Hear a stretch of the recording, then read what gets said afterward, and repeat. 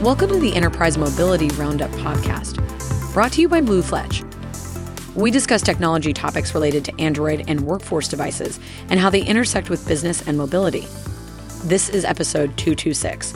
We're joined by Richard Makerson and Brett Cooper, where they will look at the factors to consider before choosing tools to secure mobile devices in the enterprise.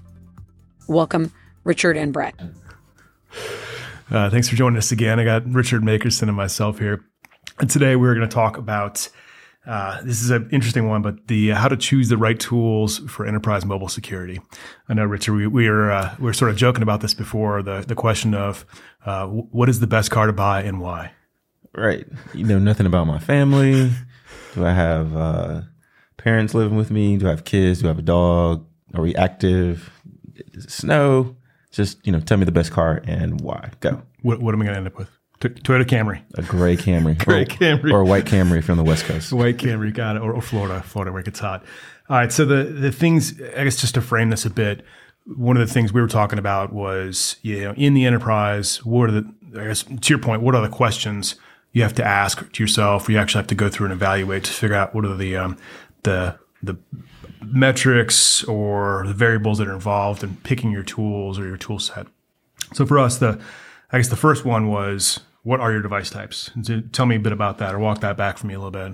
Yeah, so that's helpful. So you need to know what people are going to be using. So if mobile is a very broad term now. So is it actually mobile devices or is it laptops? And if it is mobile devices, are they BYOD devices? Are they corporate-owned personal use? Are they specific, rugged devices that are shared, like pooled devices? Now you can manage devices at the edge. So are you managing printers, IP cameras, sensors? So knowing which devices you're going to use and how you want to manage them is the first step for me. Yeah, it sort of goes back to the iOS versus Android. It's probably the biggest question we get, which is another can of worms to open up. I guess one of the other things around that is the second area we talked about, which is pretty important to think through, is security posture. Like, what is your security posture? And when you think about that question, what are the things you will typically ask or look for around just security and how people want to have? We term it as posture. Yep. So it's, is there a hill that legal and your chief security officer, is there a hill that they've already determined that they were going to die on? And so, what risk are you comfortable having? Depending on the industry, like it can change. What you may see in retail is a little different than what you would see in logistics, especially if you're working for an airline at an airport, which is very different that you would see from something that's highly regulated, like utilities or healthcare. So understanding the security posture and the risk profile of the organization is, a great next step. Yeah, I think the other thing too is locality. So in Europe, you have much different standards. California, which is probably worse than Europe, and sorry, Californians. But I think a lot of the policies that are being put in place definitely have impacts on what you have to do. I think, like the phrase, the hill you have to die on.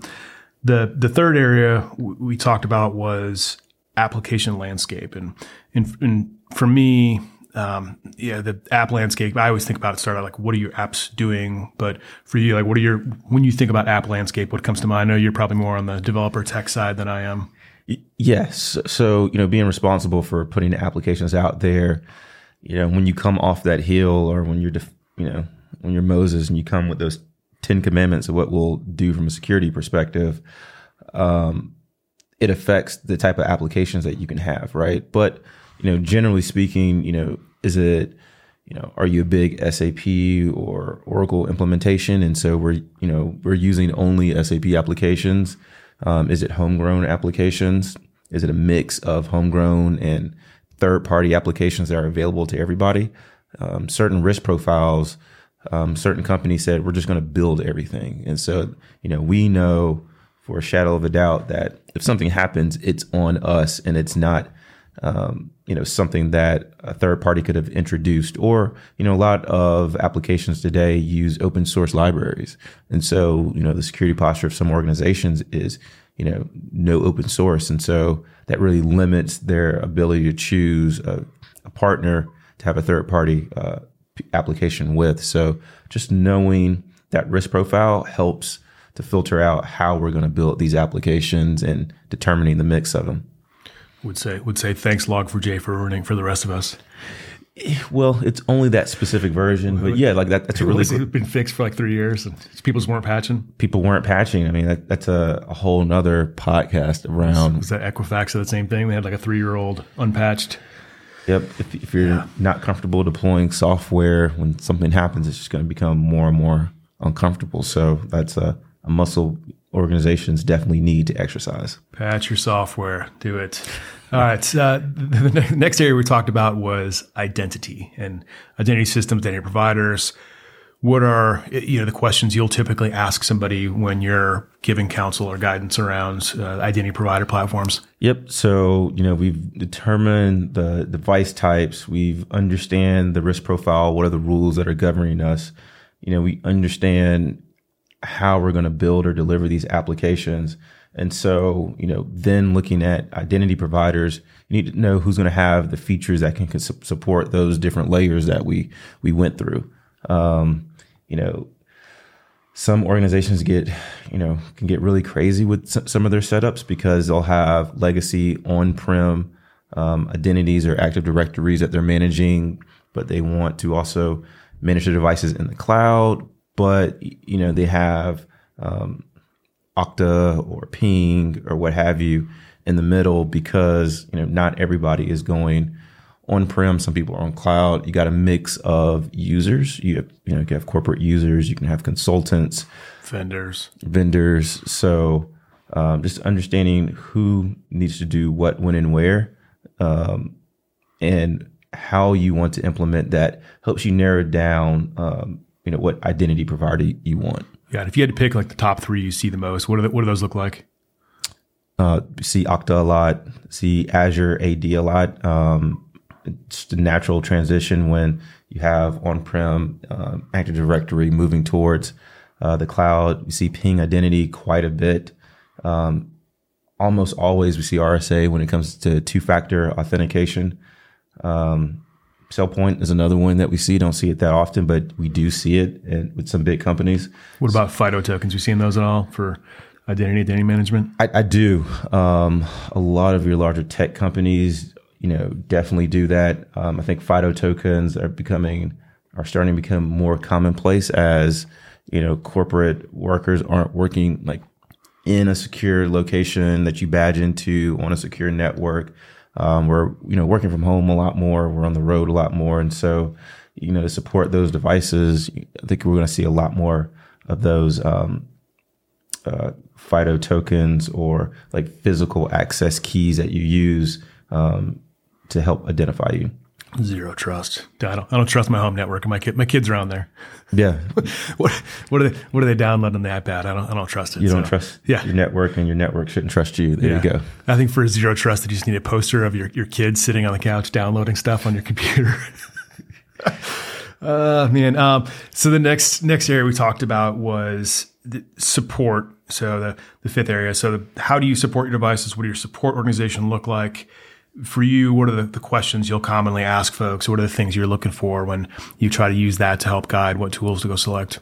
Yeah. So it starts to lean into the standard operating procedures for an organization. So, if I'm a retailer and, a hurricane comes through or somebody drives a bread truck into a power line and now my store is offline, what happens? What type of service are we going to provide? So just understanding those edge cases helps to understand, one, how we're going to build applications. I start to understand your risk profile. There's certain organizations we've worked with our Blue Fletch Enterprise Launcher that, everyday scenario, I have, this type of login to get SSO. And if if I need a failover, if I need a local login, here's a redundancy path. And so, not every organization requires that or needs that, but it just depends on what they're trying to accomplish. Yeah, I always think it through the operational trade-off of what it costs to build that infrastructure to support offline scenarios versus online. There was a architect, I think you and I both worked with, Drew Engel, who's awesome dude, but I think he was, I just remember him preaching and saying, if this bad situation happens, you have a hurricane, we're spending X million dollars a year on backup infrastructure. Is it cheaper just to give product in the store away? And I was like, never thought of it that way. But like when you start looking at operational costs versus actual infrastructure costs, there is that trade-off there. And it's really important to think about, if I'm supporting things, how do I make it, the most cost-effective and still have the best customer experience? The next area we talked about was existing tooling. So what's already there? And when you start poking around and thinking, what's your existing tooling? Where does your question stack start? Just understanding, how they're doing things today, right? A lot of these companies have been in place for a very long time. And so there's a lot of technical debt that needs to be serviced, but also may not go away. And so, understanding, what can get replaced with newer systems or newer solutions, and what can't move or what, may physically need to stay on premise just because of, going back to point, what was that, 2 with security posture. Understanding that roadmap and that landscape helps you understand, okay, how are we going to go from where we're at today to, our future, more secure position. Got it. And I guess when you're thinking about those cost benefits, do you normally recommend people rip out? And this is a pretty open question. Do you recommend the rip stuff out, or are you like one piece at a time guy? Like, how does that work for you? It depends on the organization. Oftentimes, we can rip out systems as we go along. Usually, the hurdle is the organization's appetite for wanting to spend that money. And so, it's sometimes hard to provide an ROI in one area where, certain leadership who's approving it, may or may not care about it. So I think it just depends on the risk profile of the organization. Also depends on how much are you actually ripping out. So if you have, a very desperate organization, multiple systems, you've gotten through acquisition and it's kind of bolted on, you probably want to go one at a time just to make sure that if something does fail, that you can have redundancy or it's not going to, break the entire organization. But if, everybody is in this one box and you're just going to another one, then it just makes sense to do it all at one time. Yeah. My favorite is the company that's bought 10 other companies and has 10 different systems. And the idea of buying and acquiring and rolling these things together is to get scale from consolidating systems, and they don't do it. I'm like, you could have just left them as 10 companies. You're not making any operational improvements. So you do have to start doing it sooner or later to get your money's worth out of it. So, Richard, I appreciate you covering these for me today. The key ones, just to recap. So thinking about device types is number one, your security posture. So, if you're healthcare, HIPAA, if you're retail, PCI, if you're in California, whatever new regulation they have that week. The third one was application landscape. So are you buying apps? Are you building apps on your own? Are you, do you have legacy apps you're rolling together? The fourth one we talked about was identity management. So what is your source of truth? Do you have employees, vendors, contractors, customers? How are you managing all those identities together? The fifth area was support. So your support tooling, how you trade off uptime versus downtime, operational security versus actual technology security. And then the sixth area was existing tooling. So understanding, what your landscape looks like for your tools and your systems and how that works together, when you replace things. So, back to the original question of, what is the best security system? There is no best security system. So it is, you have to look at your situation individually and say, these are the things I need to be successful, and then make those decisions and do the trade-off of the cost benefit. Yep. It depends. And you got to do the legwork to, do the research, and don't be afraid to talk to the vendors and those companies and ask, can you talk to similar companies? The one thing that bugs me is, I get asked that question, and, organization has spent a year, poking around a system, but hasn't talked to the company that they're poking around with, hasn't talked to other customers. And so, you can do that. It's okay. So that's a good pointer. Ask your vendors. They will help you out. Thank you for covering this topic today. Appreciate it. And if anybody has any future topics they want us to cover, just reach out to us at info@bluefletch.com. Thank you. Thank you for listening to the Enterprise Mobility Roundup podcast. If you enjoyed the discussion, please take a few moments to rate us. If you would like to listen to future episodes, please subscribe. To learn more about mobility topics or submit any questions, visit us at bluefletch.com.